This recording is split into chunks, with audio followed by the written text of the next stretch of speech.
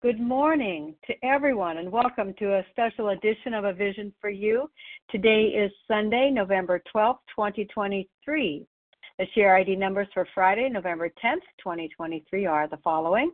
The 7 a.m. Eastern Time Big Book Study Meeting share ID number is 20823, 20,823. And for the 10 a.m. Eastern Time Big Book Study, the share ID number is 20824, 20,824. This morning, A Vision for You presents Steps 6 and 7. What separates the men from the boys? The Big Book of Alcoholics Anonymous was written as a set of steps, a standard by which an individual can recover from the disease of alcoholism, and in our case, compulsive overeating. Overeaters Anonymous and A Vision for You are patterned after this standard. We come together to offer support to each other following the 12 steps of this program of recovery. Way up on step 6, which says, we're entirely ready to have God remove all these defects of character. We discover that there are barriers in our personality and our behavior that block us from relationship with everything. Step 7, humbly ask Him to remove our shortcomings. We are now practicing the behavior of being right-sized. We are no longer seeking to be too big nor too small, asking power to transform us. In steps 6 and 7, we're taking everything that is and uncovered everything and discovered from step 4 and 5 and putting it into action. Though this can be tough, Steps 6 and 7, at the least, require deep introspection and honesty. They are steps that we take for the rest of our lives, but they are also one of the main ways that we can change behaviors permanently and become a different, better person. Through steps 4 and 5, we discovered the truth about the kind of person we are, or at least the kind of person we act like. People are not always able to see themselves as they are, usually because we judge ourselves by our intentions. Why is step 6 so crucial in the recovery journey? Well, without readiness to change, it's hard to make any significant progress. These defects have been hindering our growth and happiness. They've caused us and the people around us harm, sometimes immense amount of harm. If we stay abstinent but continue to act the same as we have as a compulsive overeater, then the people around us will wonder why bother staying abstinent at all. It can be hard to change or even to want to change, but it's hard to ignore the truth once seen. The cat's out of the bag now, so to say. We know the dark character traits. We've seen them now. They've been discovered. We are going to notice when they're active. Suffering is the name of that game, noticing them and not having any change. Trying to pretend like they don't exist isn't going to help or make them go away. The good news here is that these character defects are not permanent. You can do something about them. If we were defined by our past actions or choices, there'd be no point in the steps. The entire point is to change how we think, how we feel, and how we act. If we are willing to change and willing to try, then we are ready. We are already moving in the right direction. Step 7 is all about seeking humility, humbly asking our higher power to remove our shortcomings with a 7-step prayer. It is where the surrender of old character defects is handed over to a power greater than ourselves. Off with the old and on with the new. This is where we'll see the separation. We realize quickly that defective characters just do not disappear because a 7-step prayer has been said. They had become a regular way of life for us. Most will take time and effort, on top of prayer, to be rid of. We learn that the Big Book says those that were developed over a lifetime do not vanish in a twinkling. Those that we developed over our life, oddly, we've grown accustomed to them and the miserable suffering that goes along with them. But change is possible. A better, healthier life is within our reach. That's the reason for hope. We are not doomed to continue to act it out, and we are still worthy of love, respect, and happiness, no matter how far down we have gone. Our presentation today will focus on step 6 and 7 and how we grow from childlike behavior and how we now show up in our lives and our willingness to surrender it all. What is that which separates us? Joining us this morning, bringing the Big Book instructions to life on step 6 and 7 is Krystal R. Krystal is from Ontario, Canada, and is a recovered compulsive overeater living these steps daily. As a teacher and a member of OA and a Vision for You, she will share her experience and wisdom with us this morning, or wherever you are in the world. Welcome to the line this morning, Krystal. Hi, good morning. Can you hear me, Melanie? Loud and clear. Good morning to you. Thank you. Good morning, everyone. My name is Krystal R., and I'm a recovered compulsive overeater from Toronto, Canada. I'm going to jump right in. So, I'll start by just qualifying. Before I came into program, before recovery, I was about over 250 pounds, and that was the last time I was weighed by my doctor. So I was over 250 pounds, and at only less than 5 feet tall, I was severely overweight. I was in the ER more times than anyone my age should ever really be in the ER. I came into program when I was 31 years old. My disease had caused such a severe anemia in me that there were days where I could barely take in like 3 breaths that went all the way into my lungs. It was terrifying. And yet that didn't make one bit of difference as to how much food I would eat. Food was never loud for me. It didn't need to be. It was just a quiet whisper. By the time I came into program, I didn't fight. I had stopped fighting the food a long time ago. I had spent my whole life, on diets, and ever since I was maybe 8 years old, something clicked in me that realized food did something for me that didn't do for other people, and I used every ounce of it that I could. But by the time I came into program, there were no more diets, there were no more promises. I never woke up Monday morning saying this is the Monday that I'm going to get it all together and lose the weight or stop eating by any means. I had just decided I was going to binge on Monday, Tuesday, Wednesday, Thursday, Friday, Saturday, and Sunday. And if anyone got in the middle of that, they didn't stay in my life for very long. The food was just a quiet whisper. Every single day I would be driving home from work, and there would just be this soft voice that just be like, it'd be great.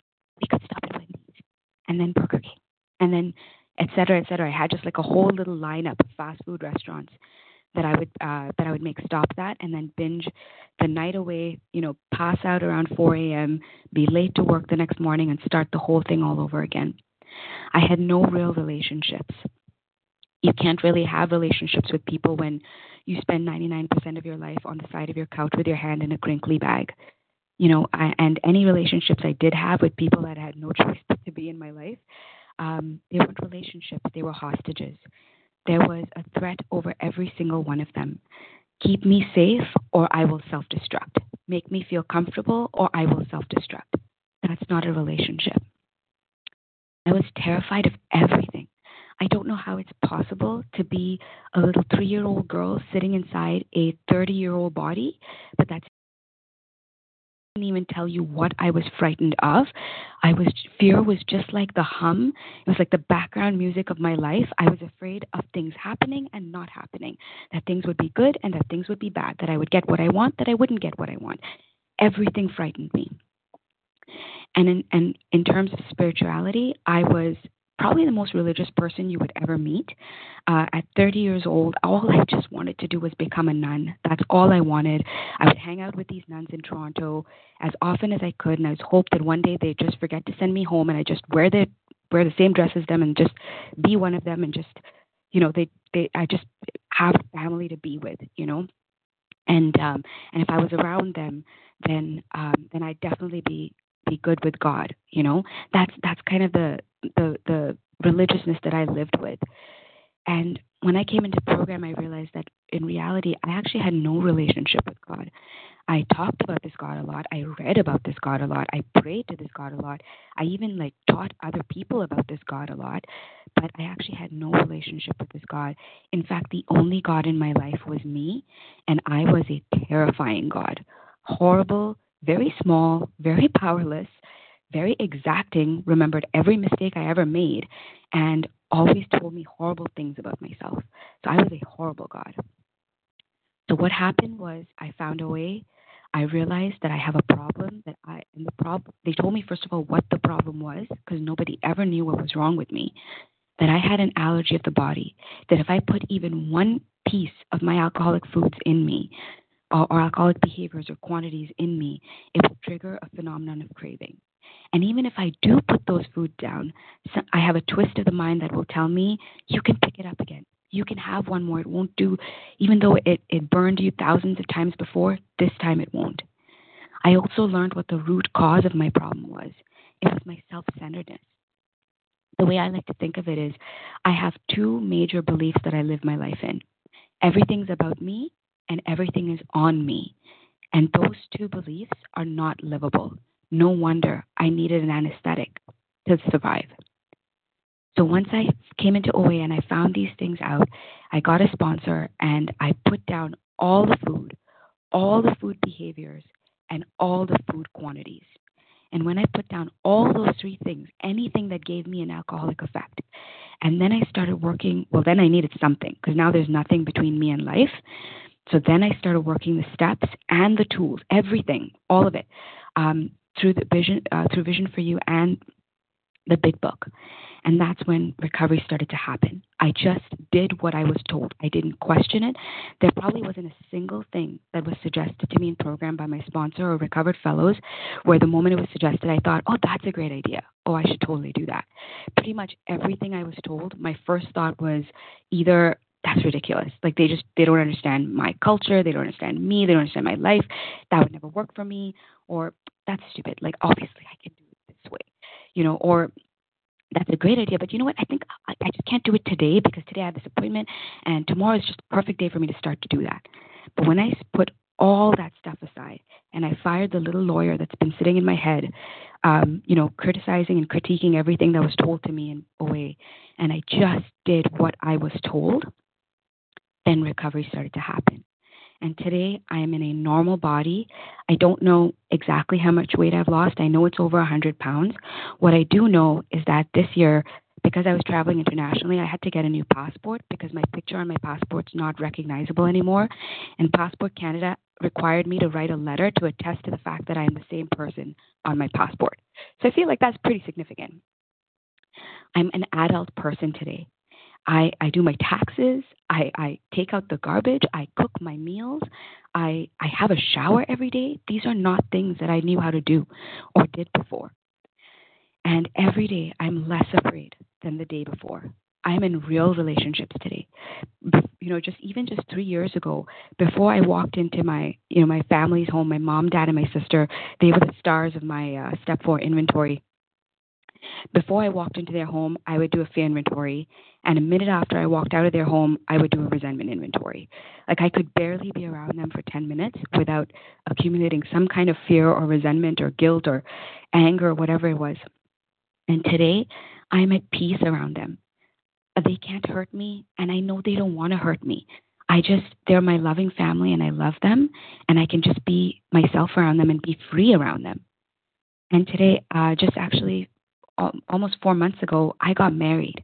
And I really, really believed that I was going to be one of those people that never, ever, ever, got to have romantic love. And today I get to be married to a wonderful husband. And I get to be a recovered wife to him, which is the greatest gift. And spiritually, I have a real God today. I am no longer God. Thank you, God, because I just fired myself from that job. And thank goodness, because I don't ever want to have that job. Today, God for me, I call God Papa, and I am his beloved daughter. And I never have to be afraid of him. I never have to hide from him or lie to him. I can always just be myself and tell him what's going on with me and know that he's got it. All of this came through the grace of working the steps thoroughly and fearlessly, applying them to every aspect of my life. I once heard a speaker say this, and it really stuck with me. They said the way to work the steps is to add one word to them, to add the word actually. We actually admitted we were powerless over our food, that our lives had become unmanageable. We actually came to believe that a power greater than ourselves could restore us to sanity. And the two steps that I found the hardest to add the word actually to was step 6 and 7. So to actually be entirely ready to have God remove all these defects of character and actually humbly ask Him to remove our shortcomings. Initially when I looked at it, I'm like, really, these steps should be easy. They're only 2 little paragraphs in the big book. But when you open up the AA 12 and 12, on page 63, it says, under step 6, this is the step that separates the men from the boys. This so declares a well-loved clergyman who happens to be one of AA's greatest friends. And he goes on to say, any person capable of enough willingness and honesty to try repeatedly step 6 on all his faults without any reservation whatsoever has indeed come a long way spiritually and is therefore entitled to be called a man who is sincerely trying to grow in the image and likeness of his own Creator. And I came to find out why this was such a hard step. I thought it was going to be really, really quick and really easy, but it was not. So first of all, I needed to get to step 6. And that meant doing a thorough and fearless step 4 and step 5. So at the end of step 4, what was really important was what I needed to come to is not just write the whole story of my life. What I needed to come to at the step 4 is I am the problem. Like, the problem cannot be the 300 other people I've come into contact with in my life. If I have a resentment or guilt or fear related to every single person that's ever been in my life, something's wrong with how I'm living my life. I am the problem, and I don't want to live like this anymore. In step 5, it wasn't just somebody listening and just kind of quietly just listening and receiving everything I had to say. What my sponsor was doing, I had a red pen with me throughout my step 5, and we were making circles and identifying patterns that I was living my whole life in that were not working. So at the end of step 5, I had a list of all these patterns. You can call them patterns or character defects or whatever you'd like to call them. For me, they were patterns. And they were things like, I'm not a sincere person. When I do something for someone, it's never for the sake of doing them. It's always because I either expect them to do the same back to me or because I'm trying to get something out of it. I never do it just for the pure joy of being the kind of person who does that thing.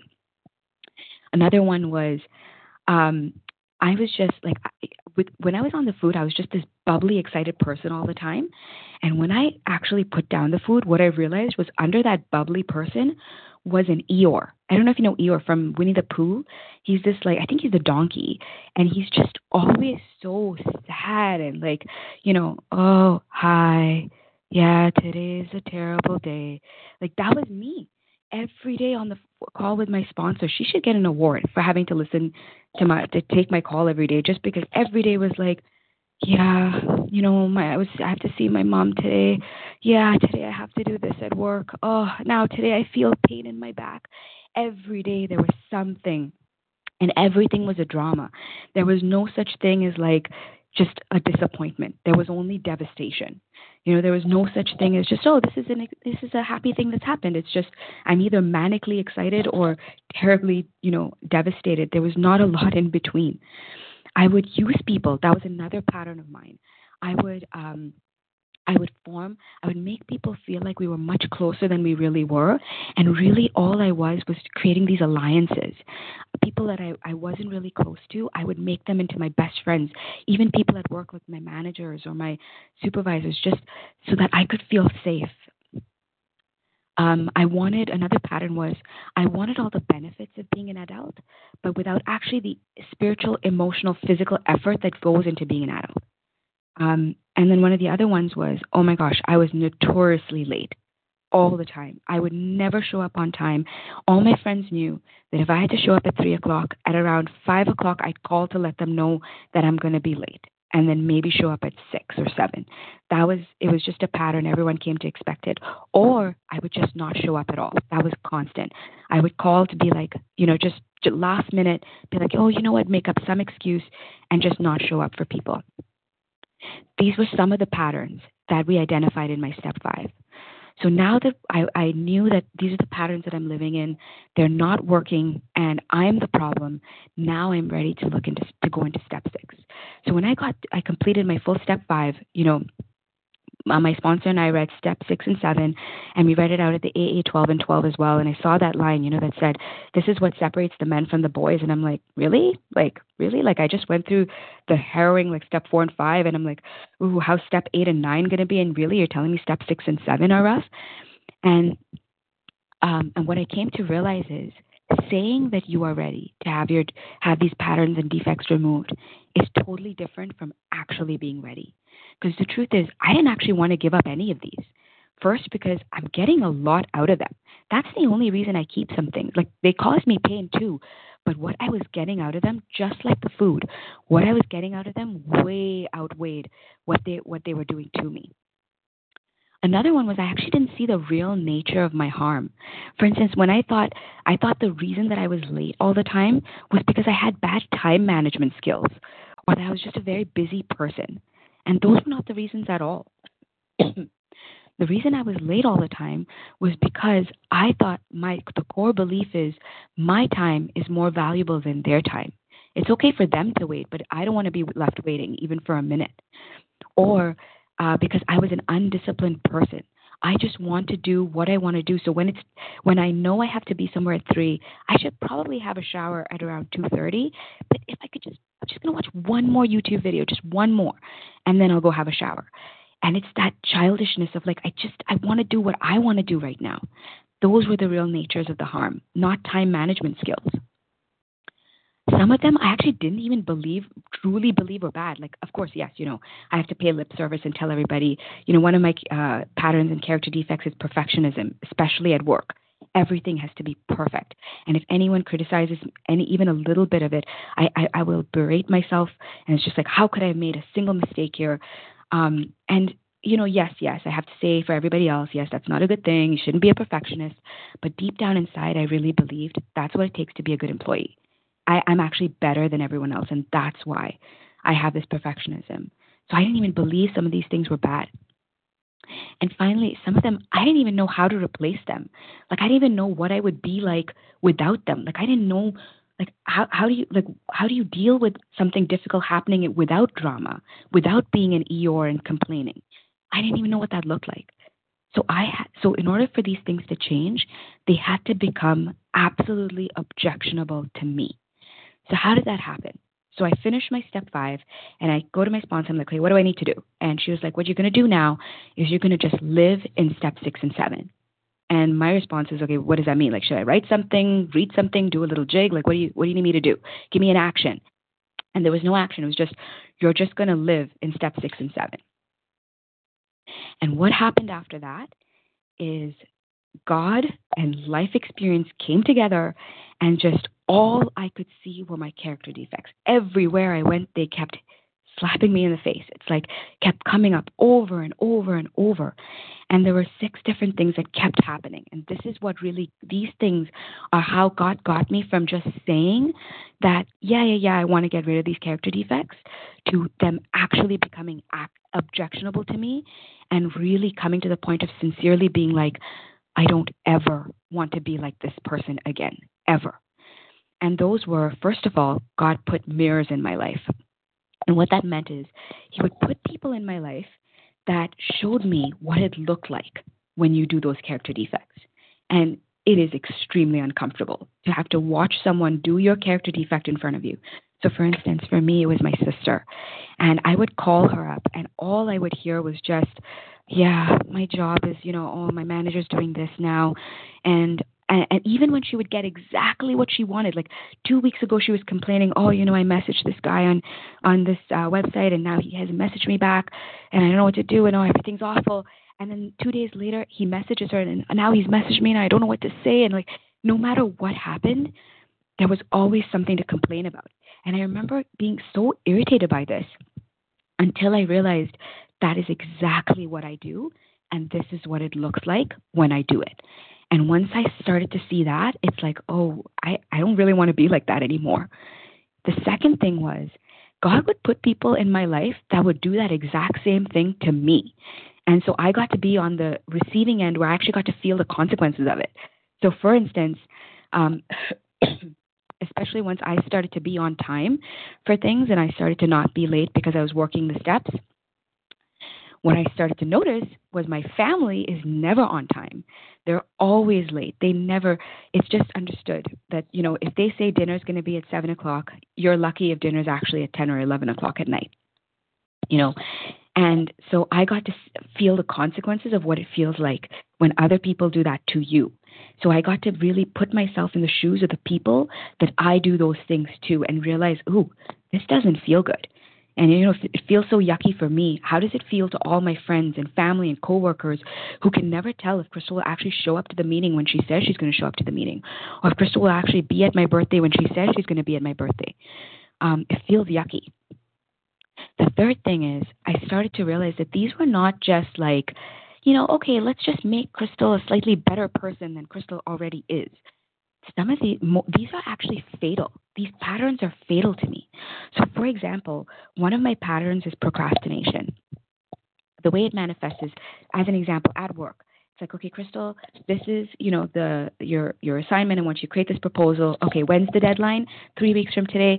Okay, I can probably get this done in about 3 or 4 days. So 3 weeks minus 4 days is when I will start doing the assignment, or at least I would have planned to start doing the assignment. When I actually start doing the assignment is probably 1 day before it's actually due. Sometimes actually the day that it's due or the day after it's due. That's the kind of person I am. And again, I realized it's not my time management skills, and it's not just how can we make Krystal a better employee? I realized the real problem here is that when something scares me or when something feels bigger, than I can handle, I put it in a little box in my head. Oh, I don't really know what to do with that proposal, and I'm kind of, I'm feeling kind of iffy about whether I will have the creativity to come up with the right solution. I'm just going to put it in a box and keep it in my head, and I'll just deal with it 3 weeks later because it's due 3 weeks later. But the truth is, nothing stays in a box. No matter how much stuff I put in that little box, ultimately what I have is this pit in the back of my stomach, in the back of my heart going, you haven't done that yet, right? You haven't completed that yet, right? And you know what? You don't know how it's going to work out. Oh my gosh, what if it doesn't work out? What if you don't get it done in time? There's constantly this anxiety in the back of my mind, in this pit of my stomach. And that anxiety, that pit in my stomach will take me right back to the food. I cannot live like that anymore. So procrastination is not just a cute little quirk that I need to fix to be a slightly better person. It is a fatal pattern that will send me back to the food. Another thing that gets things to be objectionable to me is I experience the real consequences, and I lose something that I come close to losing something that I never wanted to lose. And one of the things here was one of my patterns is that I will be whoever you want me to be, so you will like me. I will say whatever you want me to say so that I can feel safe around you. And I did that with a very close friend of mine, and I was not authentic with her, and I pretended to be someone I was not with her.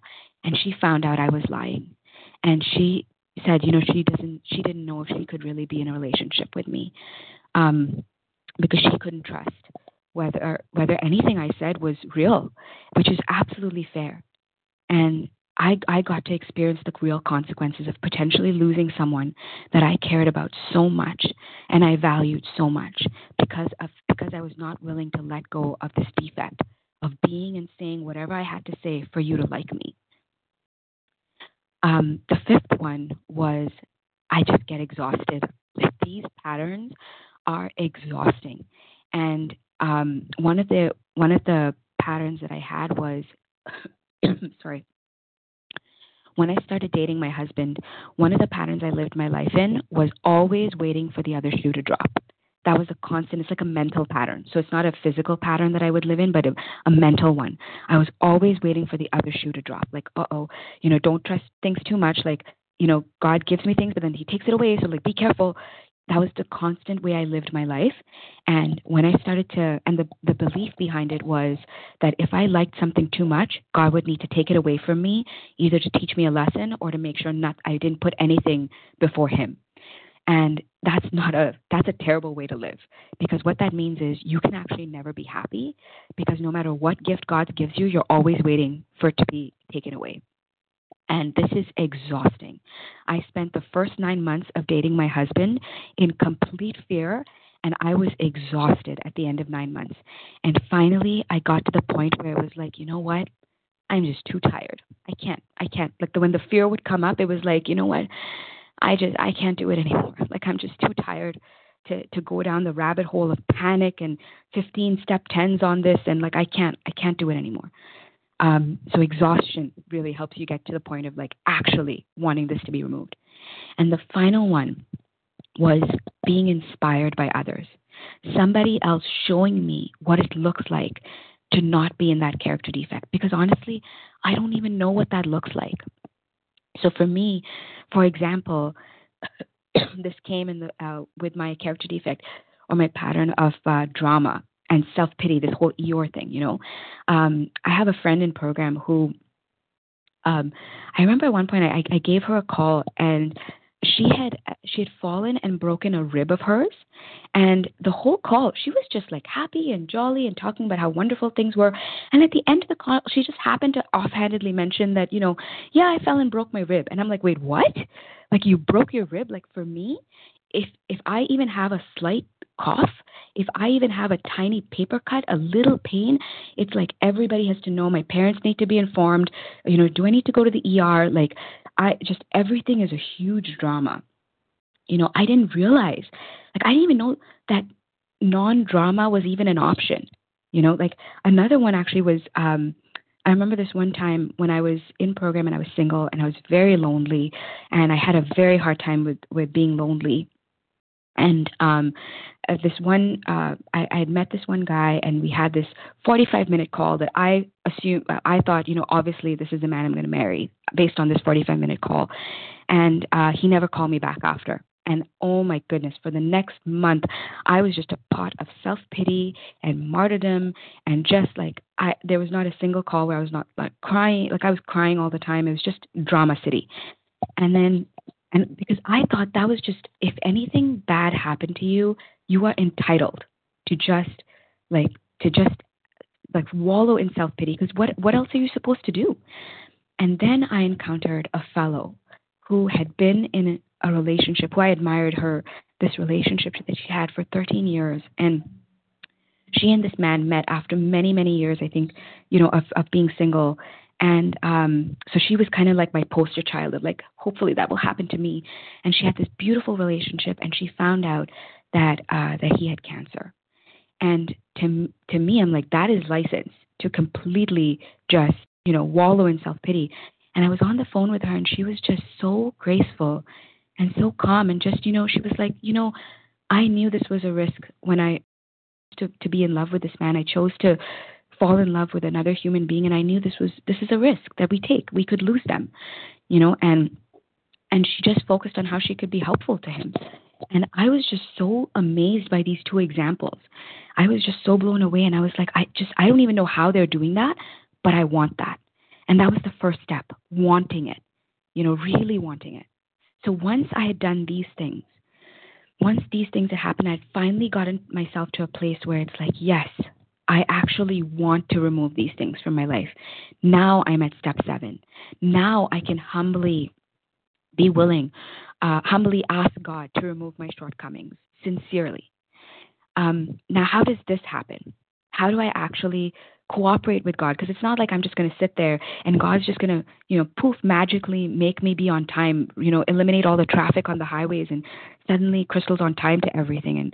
And that doesn't happen. Like, I have to change some of my behavior, but I can't do it myself. Like, I can't remove these things myself. If I could, I would have, and I did try. Trust me, I tried all the possible time management techniques, and none of them made me be on time, because that was not the problem to begin with. So first thing, I didn't act as if, like, I didn't wake up in the morning and say to myself, okay, today I'm going to be a considerate person. I'm going to act like a considerate person. I'm going to walk into my mom and dad's house, and I'm going to act like a patient person. And the reason is, I'm a terrible actor, just a terrible, terrible actor. I don't even know what patience and real patience, real kindness, real consideration for others really looks like. All I can do is a bad imitation of it. And what I end up looking like when I act is kind of like a Ned Flanders, from The Simpsons. He's the like snivelly little, very self-righteous neighbor guy who, I mean, let's face it, everybody hates him the most on the show. Even though he's like extra nicey nice, like nobody likes him because it's insincere and it's hammy, and it's just like it's yucky, and that's what I come off like when I try and act like anything. So what does this mean then? First of all, the number one thing I have to do is name it.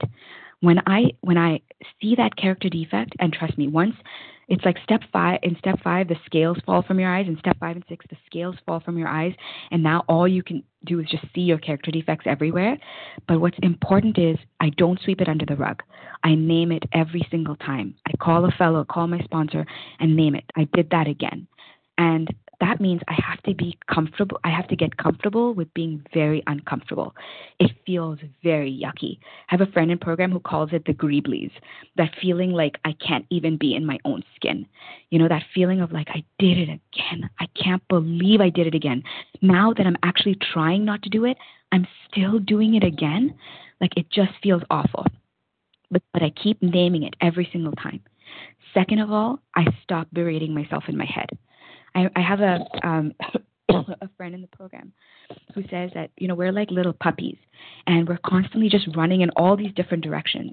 And when the puppy goes in the wrong direction, you just pick up the puppy and move the puppy in the right direction. But you, at no point do you take a bat and beat the puppy. There's like, that's not what you do, you know? And that's what I spent my whole life doing. If I ever found that I did something wrong or admitted that I did something wrong, my only tool in my toolbox was to beat the puppy. Like, just berate myself and like, you're so stupid. I can't believe you did this again. You always do this. You're never going to change. Why do you even bother changing? Like, that's the voice that's in my head. And the way I stopped that voice was realizing that that voice is actually, it's not because, oh, I'm going to be kind to myself and I'm going to like love myself. It's actually because that voice is my get out of life free card. What that voice does is it gives me license to not actually make any changes in my life. What that means is, oh, you know what, Krystal, you've beat yourself up enough. Don't worry about it. And then I don't actually have to stop being late. I don't actually have to stop lying to people. I can just give myself a little beat up in my head, and that's it. So I no longer want a get out of life free card. I have to actually make change. So I'm going to bypass the easy answer of berating myself in my head and actually make the changes. So how do I do that? First, I go to God. I go to God because this is not just a behavior modification program. This is not me changing my habits. It's not, God, like, please help me to, you know, be on time today and, you know, and do things when I say I'm going to do them, or say honest things. It's actually, God, like, I actually get on my knees first thing in the morning, actually, not even before I have to be at an event that I know I'm going to be late for. Right in the morning, I start off with, God, please make me into the type of person that respects other people's time. Today, I'm meeting my sister in the afternoon. Please help me to respect her as a human being and show up for her when I say I'm going to show up. Even if it's hard for me, even if it's inconvenient, even if it means that I have to not watch those YouTube videos that I want to watch, and I have to go do something that I really don't want to do, like have a shower or dress up or whatever else it takes to get there on time. Please help me to respect my sister. Please help me to be honest with this person, because they deserve that. They get to choose whether they want to be with the real me, not just the me that they think I am, or the me that I'm pretending to be. They get to choose if they want to be in a relationship with the real me. And I don't want to be the kind of person that takes that choice away from them. So I go to God first thing in the morning and I ask for the right thing. I ask Him to transform me into a different person, because I can only maybe change my habits a little. I can't make me a different person. God has to do that. Now, the next few ones, this is how I cooperate with God. I have to actually take some action. In some cases, I have to go back and correct what I did. So one of the examples was, I had a friend whose mother-in-law passed away, and her funeral. I was invited to the funeral. I was going to go to the funeral, and it was a Sunday, and I was meal prepping, and I didn't stop meal prepping when I should have stopped meal prepping. I didn't go for a shower on time. I didn't get dressed on time. The funeral was around 3:00. It's now 2:45. The funeral's about at least an hour drive away. There's no way I'm going to make it on time. I'm like, you know what? I'm not going. It's fine. I'm just, she'll understand. I'm just not going to go. And I'm not even going to call her and tell her. And I for whatever reason, I happened to call my sponsor at that point. It was like 2:50, I think, and the funeral's at 3 o'clock. I call my sponsor and I'm like, yeah, I had this funeral today, but I ended up not going. I needed to meal prep and do other things at home, and thank you God for sponsors who give it to you straight. And she was just like, wait a minute, what?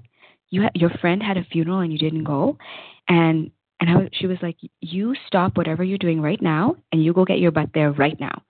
And I'm like, but the funeral's at 3 o'clock. Like, if I leave now, by the time I get there, it'll be done. Like, I will literally get there for the last 5 minutes of it. And her response was, I don't care what time you get there. You show up there with flowers and you stay for as long as she needs you to stay. Who cares if the funeral's done at 4? You stay with her as long as you need her to stay with you. And I did it. I can't believe it. It's like, to me, it was the most ridiculous thing I could ever do. And I did it. I got dressed. I got flowers. I drove for 45 minutes to an hour. I got there 10 minutes or 5 minutes before the funeral ended. And I'm so grateful. I got there and my friend ran up to me and she hugged me. And she was just so touched. She said, I can't believe you made it. I can't believe you came. I know Sunday is your meal prep day. I can't believe you made time to come to this. And that made me feel so awful that this is the expectations my friends have of me. That me showing up 10 minutes before the end of her mother-in-law's funeral meant so much to her. That told me what she expected of me as a friend. And that showed me, and I remember that night being like, God, I never want to be that kind of a friend to anybody ever again. I will never, not show up for people. And so I need to go back and correct it so that I can then realize this is the kind of person I want to be. The second thing I do is I don't put myself in situations where those kinds of defects are going to come up.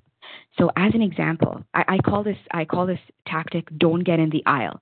You know how, like, when you're in the supermarket, if you find yourself in the chips and candy aisle, you're like, what are you doing here? Really? Like, do you really need to use this aisle to get to the towels? You're like, why are you even in this aisle?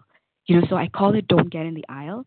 And one of the examples was I found myself with this coworker, sorry, at work, where every time I would call her, we'd end up gossiping. And it's not that I would say something, but that she would start talking about one of my other colleagues, and then I would kind of listen, and I was kind of intimidated by this coworker, and so I would start doing things like, empathizing with her and kind of be like, oh yeah, I know, oh, I can't believe when Chanel does that, or like, yeah, I know that's really hard, and I just leave those conversations feeling really yucky because we were talking behind my coworker's back, and what I started to realize is that never happens when, I'm in a meeting with this colleague where we're actually just like talking about work stuff.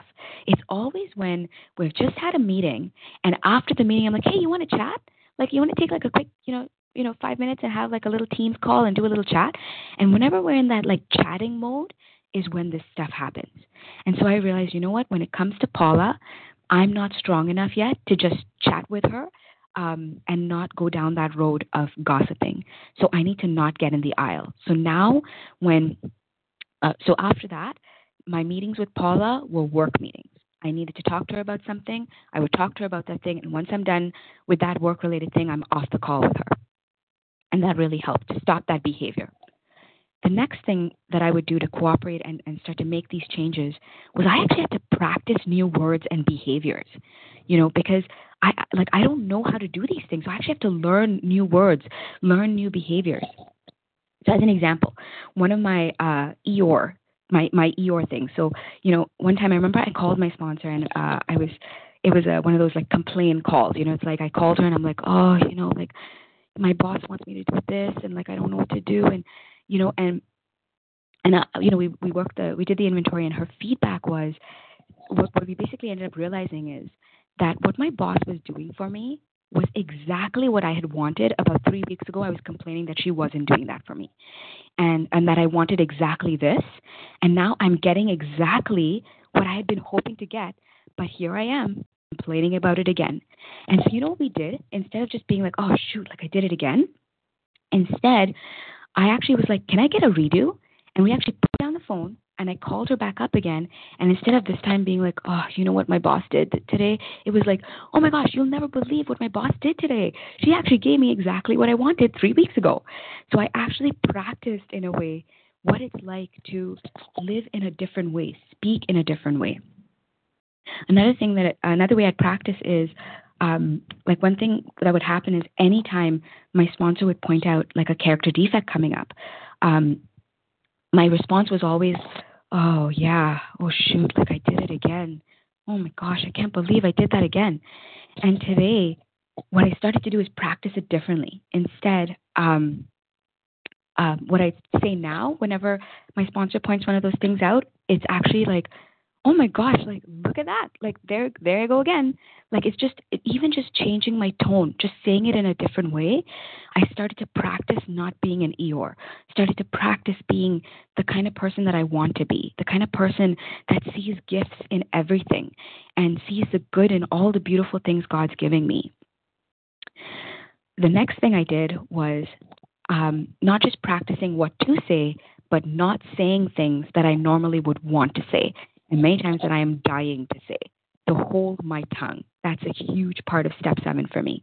So one of the examples was, sorry, one of the hardest ones actually was with the nuns that I would volunteer with.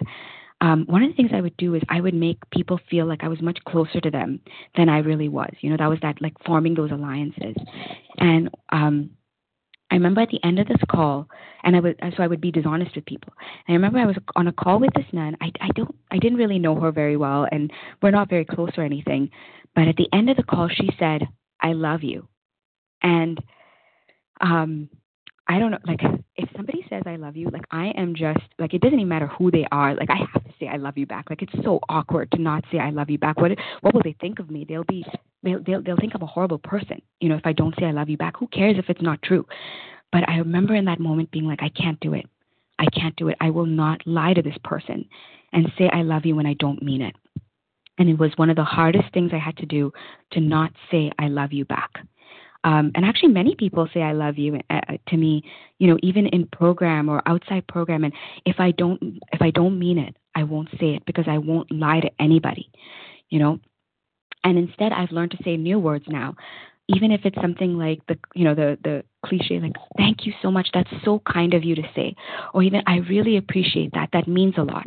Those are things that are true and sincere. So I will say what's sincere and true, and I will not lie. Another example of holding my tongue, this was a big one for me. So I mentioned how I'm an insincere person, meaning I do things because I want to get something else out of them. You know, like I'll do something kind because I expect the other person to do something back for me. And one of the examples was when I was planning my wedding with my husband. My husband was not one of those husbands that's like, you plan the wedding and I'll show up. We picked everything together, like down to like the napkin color and the song list for the DJ and like everything. We picked everything together. And I can't tell you the number of times all I wanted to say was, hey, I gave you this, so you should give me this. You know, and I actually did kind of do it once where my husband wanted us to, our entrance song, so he wanted us to enter to the theme from Star Trek The Motion Picture. And my instinct was, okay, fine. If we're entering to Star Trek, then we need to have a Disney song be our first dance, you know? And what I realized is, no, I don't want to be that kind of person. The reason I said yes to Star Trek, being our entrance song, is just because I love him and I want him to have that. He's always dreamed of that, and I want him to have it.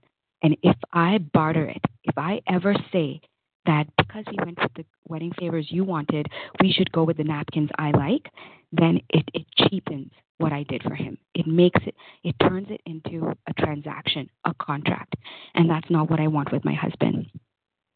I want to be the kind of person that just loves him because it makes me happy to love him, that walks into our wedding banquet hall to the theme of Star Trek because I want to make my husband happy. I want to be that kind of person, and I will not cheapen that action by making it into a contract. And so I had to hold my tongue. The sixth thing is sometimes I have to just accept the consequences of my actions gracefully. They're not punishments, but they are consequences. Sometimes our actions have consequences. I remember one of my character defects of like using people and being dishonest was I had a woman staying with me as a roommate, and I used her and I was dishonest with her. When she was away from my home, I used her room without getting her permission, and she was paying me rent, and that was not fair. And because of that, she said, okay, you know what, I can't be your roommate anymore. And I thought, that was it, and I'd made the amends on it, and I thought that was the end of it, and I thought we were friends until she got married last year and didn't invite me to her wedding, and that hurt a lot. And actually it was awful because it's like everywhere I went, all my friends were like, "Oh, are you coming to Ashwini's wedding? Oh, are you going to this wedding? Oh my gosh, I'm going to Ashwini's wedding." Everywhere I went, people were telling me about how they're going to her wedding, and I was the only one who felt like I was the only one who was not invited. And you know what? I didn't and couldn't make a stink out of it. I did my step 10 on it, and I had to just move on and accept gracefully that these are the consequences of my actions, and let this yucky feeling that I have make it so that I never do that to anybody ever again. And the last thing, the way that I cooperate with God is I don't feed these actions. So some of my patterns are not just behavioral, they're mental. So for instance, this pattern of always feeling like God's going to take something away from me. God's going to take something away from me.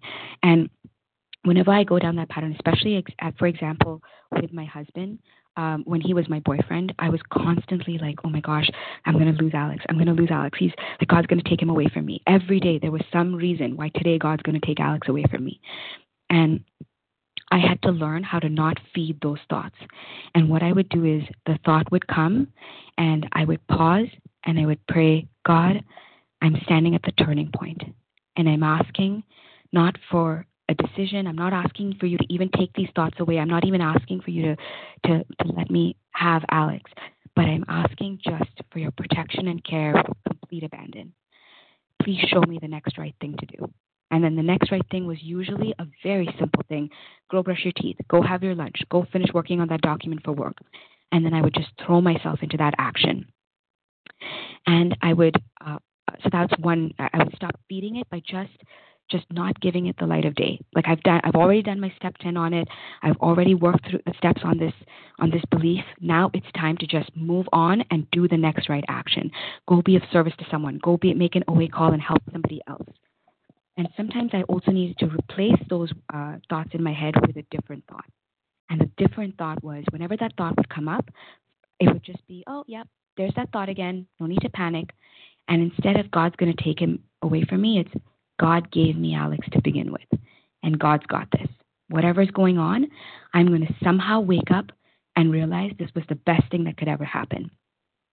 And I'm going to trust that because that's what I've seen in the last 5 years. God's shown me that whenever I thought, oh my gosh, this is it. This is the argument that I'm having. This is the argument that's going to end our relationship. This is the, quirk that he has. And I'm like, oh, clearly I can't live with this quirk. This is the thing that's going to end our relationship. I would change it to, no, God gave this man to me as a gift. And I'm going to wake up 2 days from today and realize this was the best thing that could have ever happened for us. And it was true every single time. So I would replace those thoughts. So that was my experience of step 6 and 7. And truly, I live in step 6 and 7 every single day. These are the steps I'm in most. 90% of my life is spent in step 6 and 7, I feel. And it takes time. These character defects did not go away suddenly. But what I did know is I was sincerely working step 6 and 7 throughout the whole time. And if I am doing that, if I'm not holding on to any of these stubbornly, but sincerely doing my best to give God whatever I am able to give at this time, God has used everything. Even my worst character defects, God has used in very creative ways. Sometimes I'm a mirror to other people of what they don't want to be. And God has used me that way. Other times, he's allowed me to be helpful to people because I've struggled with every single one of these character defects. I get it now when a sponsee struggles with them, because sometimes there are sponsees who struggle with things that I don't struggle with. Like I never struggled with doing what my sponsor told me to do. For the most part, at one point I just decided I'm done. I'm just going to do what my sponsor tells me to do. So when sponsees struggle with that, I can't be helpful to them. But because I struggled so much and it took so long for these defects to be removed, I can actually be helpful and approachable, and I can understand and be compassionate to other people. Today, because of step 6 and 7, I'm a totally different person from who I don't even recognize the person I was 5 years ago before recovery. Not only physically, but emotionally, mentally, spiritually. I don't even know who she is. Forget that. I'm a totally different person from who I was 1 month ago. That's the power of step 6 and 7. I'm going to be a totally different person from who I am today, like 1 week from today. Step 6 and 7 is transformational. And because of step 6 and 7, my amends are meaningful.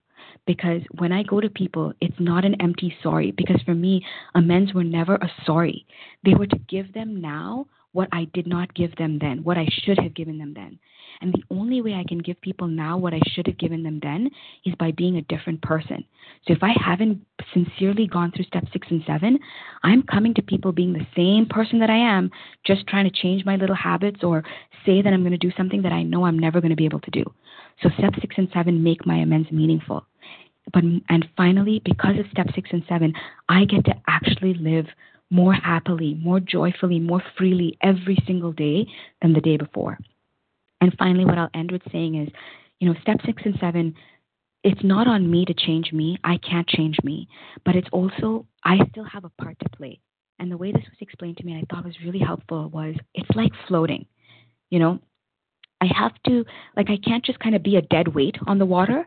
I have to cooperate with the water. I have to, allow myself to be lifted up by the water. But without the water, which is God, I can't do anything. So the water that I float on, He's keeping me afloat all the time. He's making it possible. Without water, there's no floating, right? So without God, there is no changing or transformation that's going to happen. But me trying to just be a dead weight on the water doesn't work either. I have to cooperate with it in order to float. But because of this step, I get to be a different person. I get to be the person, more today, the person that God made me to be than the day before.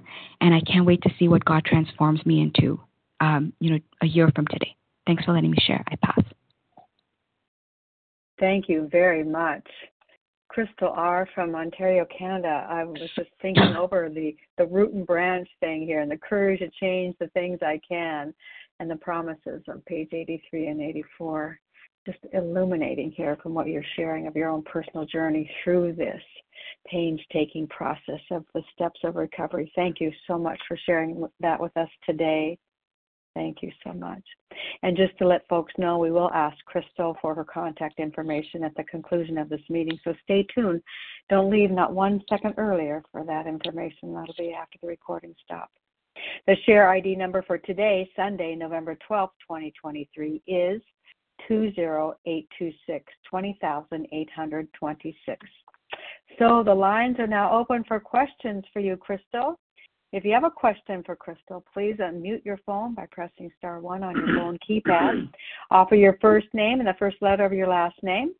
And once you've asked your question, please remute your phone straight away if you would. Thank you so much. Who would like to ask a question this morning? Here's Terry K. Gotcha. Chris M. Let me catch that. Chris from Tennessee one more time. Chris what from Tennessee? Chris G in Tennessee. Chris G. Okay, let's go back. Okay, Larry, I heard others before you, so I'm going to stick you down here just real quick. Did I hear Chris M? Yeah, Chris M from Canada. Okay. Chris M and Chris G. Is that what I have here? And I got you, Maura? Yes. Okay. Okay, good. Loretta H. Sherry M. Sherry M. Jordan L. Jordan L. Let's stop with that just in case we have time that's kind of ticking by. So what I have, and you'll correct me if I'm wrong, I have Terry K., Chris G., Chris M., Larry K., Maura Z., Loretta, Sherry, and Jordan. So let's start with Terry K. Your question, please. Thank you for your service, and that was a beautiful share. I'm going to go back and listen to that for sure. I'd be interested in hearing, I'm working with a sponsee right now who has relapsed, and I don't really know at this point what direction to go in, and I wondered if you had any experience, strength, and hope. She's on step 8 and relapsed. So if you have any experience, strength, and hope around that, I would be grateful. Hi, Carrie. Thanks for the question. I don't have experience with relapse myself. What I can share is when my sponsees relapse, I've pulled on the wisdom of others who have been through relapse. I will usually direct them to a really helpful podcast that I heard called Avoiding the Pitfalls of Relapse. And I'll usually work with them on a couple of things. First of all, whenever a sponsee picks up the food in any way, whether it's a food, behavior, or quantity, anything that gives them an effect, we never sweep it under the rug and just kind of like shake it off, like let's just move on. I've never done that with them. We always go back and look at the turning points, because the food was always the last thing to go. And so I go back with them and I look at, okay, what was the earliest turning point? What was that first decision that you made that said, I don't really need to do this? Or, you know what, coffee's not that important. Was it that, suddenly prayer and meditation started not happening in the morning? Or I stopped making outreach calls. I started turning off my video at the meetings. Whatever it was, identifying what was that earliest turning point and writing down all the turning points since then that took us up to the food. And so that helps us to see what the problem was and what actually needs to change. Because then we need to take a look at, in order to recover, what are the next steps? If I know that my sponsee has sincerely worked the steps, work the steps and something came up, then we have to look, okay, what was she not willing to do before that she needs to become willing to do now? Or what did she stop doing that she needs to start doing again? If it's a new sponsee that I'm working with, we look at, okay, did you actually go through the steps, through the big book, to begin with, so we take a look at those things to decide, okay, do we need to go back to step 1, or does this mean, you have to become willing to do something that you weren't willing to do, or willing to continue to do something that you had stopped doing, or maybe there's a particular behavior that needs to be or corrected. And either way, no matter what it is, we always go to God. Always go to God to say, God, please guide me. Please help me to help this person the way you want me to help this person, so that I can be helpful to them. Because for me, I found there's not always one. There isn't a formula or a right like this is just follow steps 1, 2, and 3. I found that the steps are not reading and writing activities. They actually have to happen in my heart and in my life for it to become real and for me to have a spiritual awakening. So I usually go to God and ask for direction. I usually go to my sponsors and other recovered people who have experience with relapse to get feedback as well. And I go through those steps with the sponsee. I hope that helps. Thank you very much, Terry K., for your question this morning. Next up is Chris G. Your question, please. Chris G. Thank you. Thank you so much for sharing with us today, and I'm so excited to share this with my sponsees. My question is about identifying, having a clear idea of what it is. I know before I started my 4th step, I couldn't do a 4th step because I blamed everybody else for all of my problems. I didn't take responsibility for any of my actions. But just identifying, instead of having a vague idea that I have a problem with something, being clear. How do you get to that point of being clear? Thank you. Thank you, Chris. I think for me, a couple of things helped with this. So first of all, in my step 4, just seeing that pattern emerge over and over and over, like writing over and over, the words, self-esteem, self-esteem, self-esteem, fear, fear, fear. I wrote everything. I did my whole step 4 by hand, but writing in a notebook and writing those things over and over and over. You're right. All it created in me was this vague idea that something's not right here. Something's really, really wrong. Maybe I've got a problem with self-esteem, but I didn't know what the actual patterns were. And that's where a recovered sponsor really helped me. And so when I went into my step 5, it wasn't this let me just tell you my whole life story and you just listen to me. It wasn't about being heard. It wasn't about just saying things to her. This was where another compulsive overeater who has recovered from this disease, who can see things I cannot see, who can see patterns I cannot see because she has those same patterns as me, be able to name them for me. So many of them, my sponsor actually was able to name for me because she had similar patterns and because she could see them. Like, if you know what, it's very easy when you're on the receiving end, especially when you have an alcoholic mind yourself. Like when I listen to my sponsees, I can hear it. Yep, there. It's everybody else's fault. It's everybody else's fault. It's everybody else's fault. When you hear that same pattern over and over and over, and you have your sponsee actually name it for you, to be like, have you noticed how nothing's ever your fault? Have you noticed how you blame? And this is, and I'm saying this, Chris, because this is my pattern too. Everything was my mom's fault.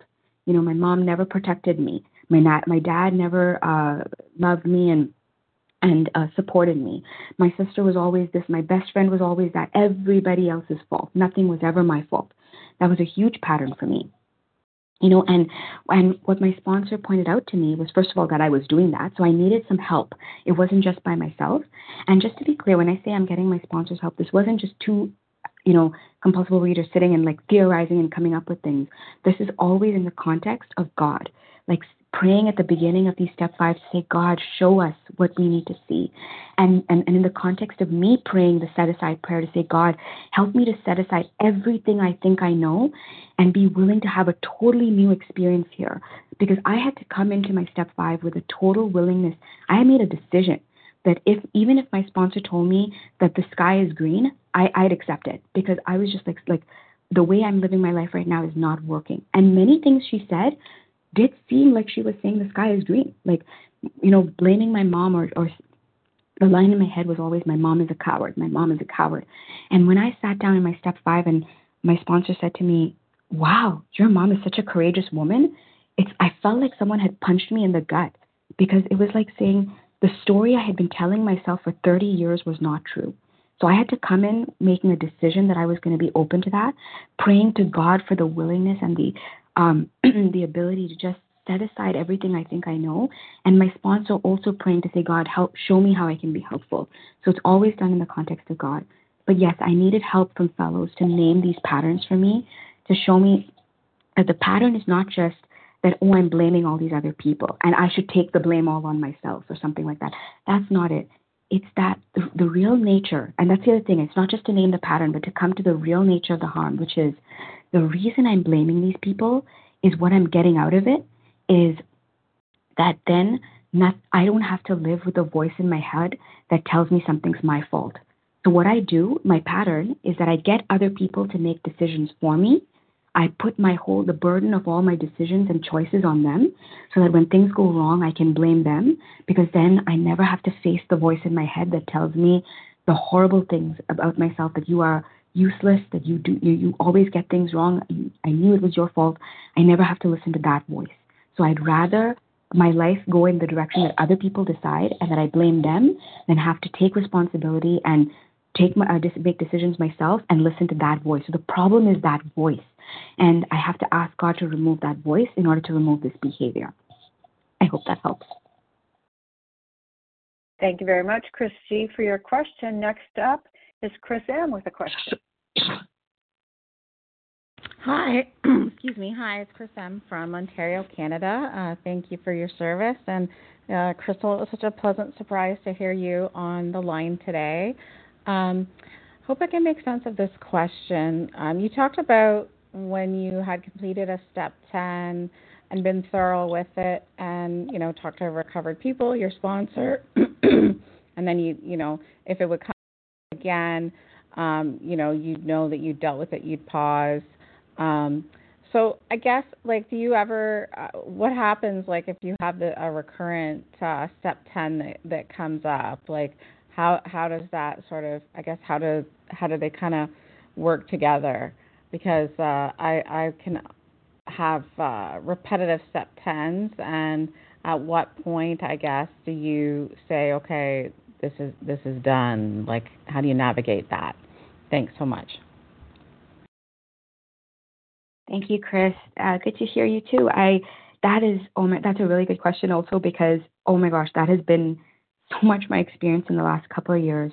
I think initially, there's a difference, when I first start working the steps, I'm doing a lot of step 10s. There's a lot of resentments and fears that come up, especially early in program. And for me, I felt like that was normal. I'm now seeing things that I never saw before. So if I'm doing a lot of step 10s at that point, that's fine. But I did find at some point, when the step, when I start realizing the step 10s are in a way a part of the pattern, was when they start becoming counterproductive. So first of all, it's usually because I'm trying to use the step 10 to do something that step 10s were never meant to do, which is, number one, try and make a feeling go away.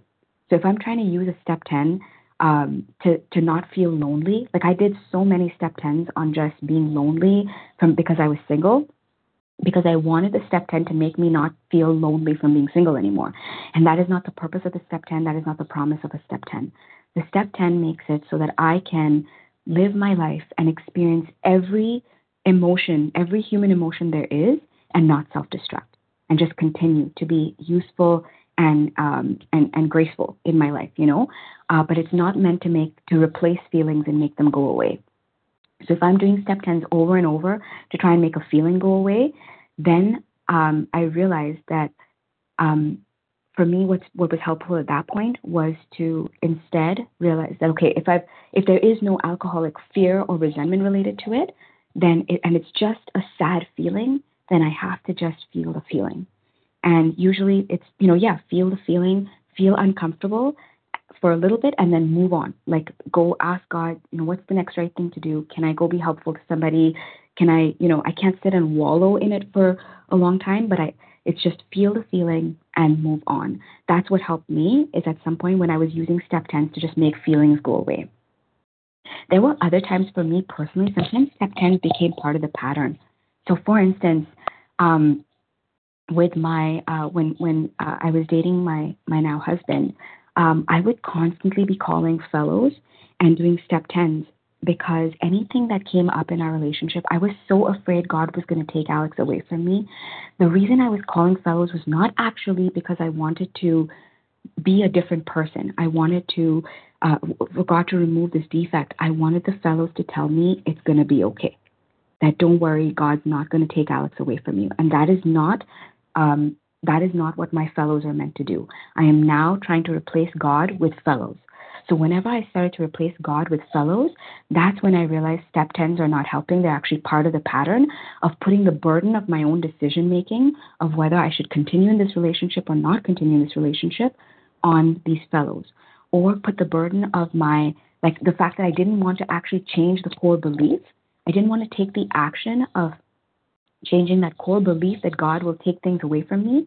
And the way I can continue to have that belief is just every time that belief comes up, go to fellows and have them convince me that God won't do that. And that's not helpful. So usually when, it's never that I'm like, oh, you just stop doing step 10s and you don't need to do step 10s anymore. But it's just when I realize that I'm trying to use it to make a feeling go away, or when I'm using it to use my fellows because I don't want to go to God or actually take an action to stop the cause or condition that's causing that pattern to keep coming up, or that resentment or anger to keep coming up, that's when step 10 is not the answer. I need to go back to 6 and 7 and ask God to really remove that before I can move forward to 8, 9, 10, 11. I hope that helps. Thank you very much for your question. Mary Kay, your question next, please. Good morning, Melanie. Thank you for your service. Larry Kay, recovered compulsive reader from Chicago. Thanks so much. And Krystal, thank you so much. I just absolutely love your passion for recovery and your wisdom. I learned so much from you. So to the question, I asked God actually to lead me to a question because I wanted to ask you questions. I have no idea, but this is where my mind immediately went. So here's the question. God took me right to page 98 to a particular paragraph I hadn't even been thinking about. So I'm going to read a short sentence about it. And it's on page 98. It says, burn the idea into the consciousness of every man, I'm going to say and woman, every man and woman, that he can get well regardless of anyone. The only condition is that he trust in God and clean house. Can you speak to that at all, Krystal, if you're feeling anything? Appreciate it. Thank you, Larry. Oh my gosh. Yeah, this was a huge learning for me in program, because this sentence affected every aspect of how I came to recover. in multiple different ways. When I first came into program, I thought that the only way I could recover is if everyone in my life understood what I could and could not eat, what I could and could not do, that they respected it, that they understood it, that they were compassionate towards it, that they supported it, that they cooked things accordingly and changed their behavior. And I came to believe I came to realize very quickly that my recovery is only my responsibility. It is between me and God. That was number one, especially starting off with my abstinence. Nobody else is responsible for my abstinence but for me. Meaning till today, my parents don't get it. Like till today, I've been abstinent now for almost 6 years. And till today, I'll go to a birthday party and my dad will be like, "Aren't you having any cake? Can I get you a drink?" And I'm like, "It's been 5 years, Dad." I don't even say that anymore. It's just like, "No, thank you. I'm okay." People come and offer me food, and I never explain to them. I never tell them, "Oh, I don't eat this." I never feel badly. It's just, "Thank you very much. I'm okay. I don't need it." And today, it is nobody else's responsibility to keep me abstinent but me. Nobody even has to understand it. I don't even try to convince anybody about program or abstinence or recovery or anything. It's none of their business, and it's not their burden. It's not their responsibility. It's only mine. The second thing is, after my family and everybody else, the next thing I thought I needed in order to recover was a really, really good sponsor. Like if I had the right sponsor, then I could recover. And for a long time, my sponsors, anybody, whoever had the title sponsor was automatically placed on this pedestal of like, "You take care of me, okay? Like as long as you tell me the right thing to do and you're always in recovery, then I'll be okay and safe." And I came to realize slowly through program that, first of all, that is a dangerous way to live, because anybody in our program is just a human being, and nobody else should be up on that pedestal except for God. Like God is the only person that I can and should rely on, because first of all, it's not fair to the sponsor. It's not fair to have to kind of be on this pedestal and worry that every action you take, every word you say could possibly, send this person into a tailspin. That is not fair to the other person, and I don't want to live like that anymore. But I was also taught by my sponsor, and I realize now that if I am ready, Mickey Mouse can sponsor me and I will recover. And if I am not ready and willing to do the work, then Bill Wilson himself can sponsor me and I will not recover. So regardless of anyone, who my sponsor is, what my parents believe, what my husband likes or doesn't like, what my coworkers do or don't do, how much my dad irritates me when he comes over to my house and points out every little scratch and thing that I haven't done correctly, all those things, none of those are requirements or hindrances or obstacles to me recovering. I can recover no matter what, as long as I do what is suggested of me by recovered people who have what I want. And I turn to God in every moment and say, "God, I know you've got this. Please show me the next right thing to do. I'm standing at the turning point and asking only for your protection and care with complete abandon." I hope that helps, Larry. Thank you very much, Larry, for your question. Maura Z, you're up with a question, please.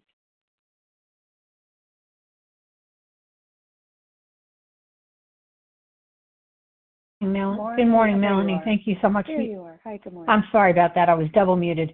Good morning, Melanie. Thank you so much for your service, for leading the meeting. And Krystal, this is probably the two steps that have been just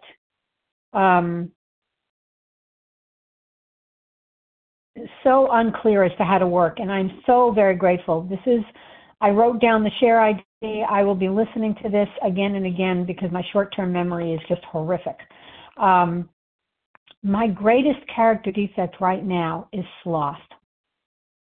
I decided, or not decided, but I thought the other day that basically what I'm doing is just waiting to die. And it has nothing to do with the quality of my life, because my life is good. I'm recovered. I'm grateful. But yet I do nothing. I go to work, I come home, I do nothing. And I've struggled with this for quite some time now. And I'm just wondering if you have any little pearls of wisdom or some guidance that you might share on how do I go about getting ready to get this removed, and perhaps why this is going on or what I can do. And I don't know if this is making sense, but whatever you could share from your wisdom, your experience, strength, and hope would be greatly appreciated. Thank you very much. Hey, thank you so much for that question. And I can relate a lot. Like for me, I haven't called it sloth, and I think mine's a little bit different. Mine is I call it like a laziness, I guess. I know it means the same thing, but I think for me, the way it manifests is I just, whenever there's actually real work to do, and by that, what I mean is work that I don't enjoy, work that I do enjoy, whether that's like, designing the PowerPoint or, organizing something in my kitchen. I love to do that work. So I can make myself very, very, very busy doing work that I love. But whenever I have to put in an effort that I don't enjoy, oh my gosh, it's like my whole body is like a ton of bricks. And I just, what I end up doing usually is with those kinds of things, I like to make a plan. So I'll start planning and I'll start making a little very minute plan of how I'm going to do that thing. And by the time I'm done planning and how I'm going to do it perfectly, it's going to be done really, really well. And I'm going to actually not just do that, but I'm going to make it so that I'm doing it every day for the rest of my life. I'm going to make a big thing that's going to happen. And then once I'm done with the planning, I'm so exhausted, I should probably just take a nap. That's usually what happens for me. That's how like this sort of sloth or laziness manifests for me. And what I would suggest with that is just, or what worked for me for that is exactly like the step 6 and 7 piece.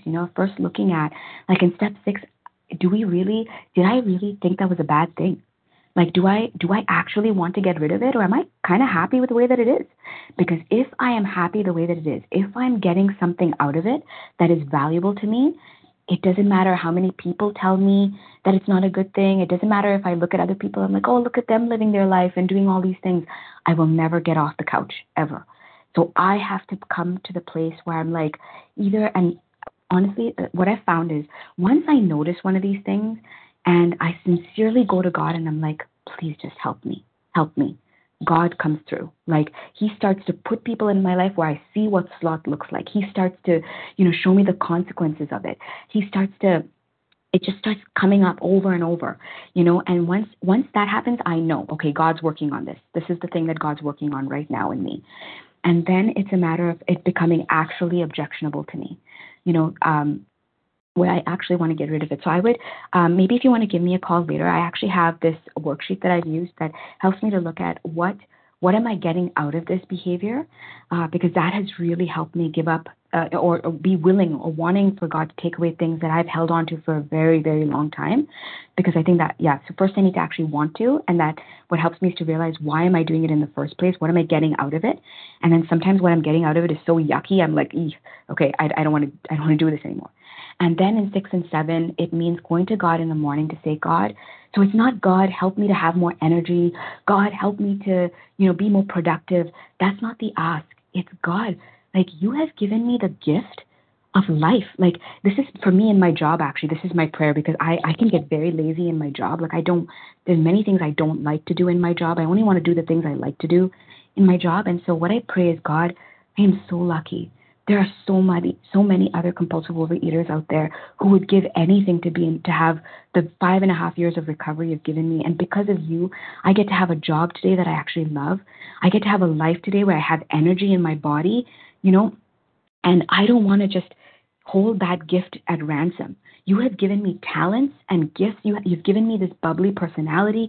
You've given me a sense of humor. You've given me, I can sing, I can dance, I can do all these things. I will not sit on all those gifts and keep them at ransom, because I don't really want to bother doing anything with it. That's the real nature of the harm, is that I've been given gifts and talents that other people need. And God has a mission for me that is waiting for me, and other people are waiting for me to use those things. And I'm sitting on all of that because I don't really want to bother, and I don't really want to get off the couch. And that's the real nature. So God, please give me that zest. Help me to value the body you've given me, the talents you've given me, so I can put it at the service of everybody, my coworkers, my husband, my sister, my mom, my dad, the person in front of me in the coffee shop, whoever. Let me put it at their service. So ask for the right thing, and then the last thing is take a small act of courage. So don't, I always like to make a master plan of how I'm going to be the least slothful person ever. But no, small act of courage. Today, can I go for a walk? Today, Could I maybe give a friend a call and see if I could maybe babysit their kids? Today, you know what? For me, it was like, I Googled songwriting club. And I was like, oh, there's a songwriting club in Toronto. I think I'll join them and go to one meeting, see if I like it, try to write one song. I don't have to become a songwriter. I just like try one small thing. And that one act of courage has led to so much transformation, not because I have changed my behaviors, but because that is my way of telling God through my actions, not my words. Yes, I am willing for you to change me. This is just my small little contribution. Now you take it and make me into a different person. I hope that helps. But please do give me a call. I'm happy to chat more after. Thank you, Morzi, for your question. Krystal R, we have run out of time this morning, and so we might have to save those other questions for a personal phone call with you. Loretta and Sherry and Jordan also had questions today, but our time just won't allow. So my apologies to you that I took your name down, and I would ask them right now this very moment so that they can have it for your contact information. Thanks so much for being so thorough with the answering of these questions. It was delightful. But your contact information would be so helpful. Absolutely. My number is, I'm in Toronto, Oh, wait Canada. a minute. I'm so sorry. Don't give it now. I haven't even stopped the recording. I am so sorry. Oh, I sure. don't want this to go out over the web. I jumped ahead of myself a little bit because no worries. I had looked at the folks that were left to remain, so my apologies. Let me read from page 164 now that my mind is a little more clear, and as we close this meeting today, and then we'll move on to that question that I'd asked you. Our book is meant to be suggestive only. We realize we know only a little. God will constantly disclose more to you and to us. Ask Him in your morning meditation what you can do each day for the man who is still sick. The answers will come if your own house is in order, but obviously you cannot transmit something you haven't got. See to it that your relationship with Him is right, and great events will come to pass for you and countless others. This is the great fact for us. Abandon yourself to God as you understand God. Admit your faults to Him and to your fellows.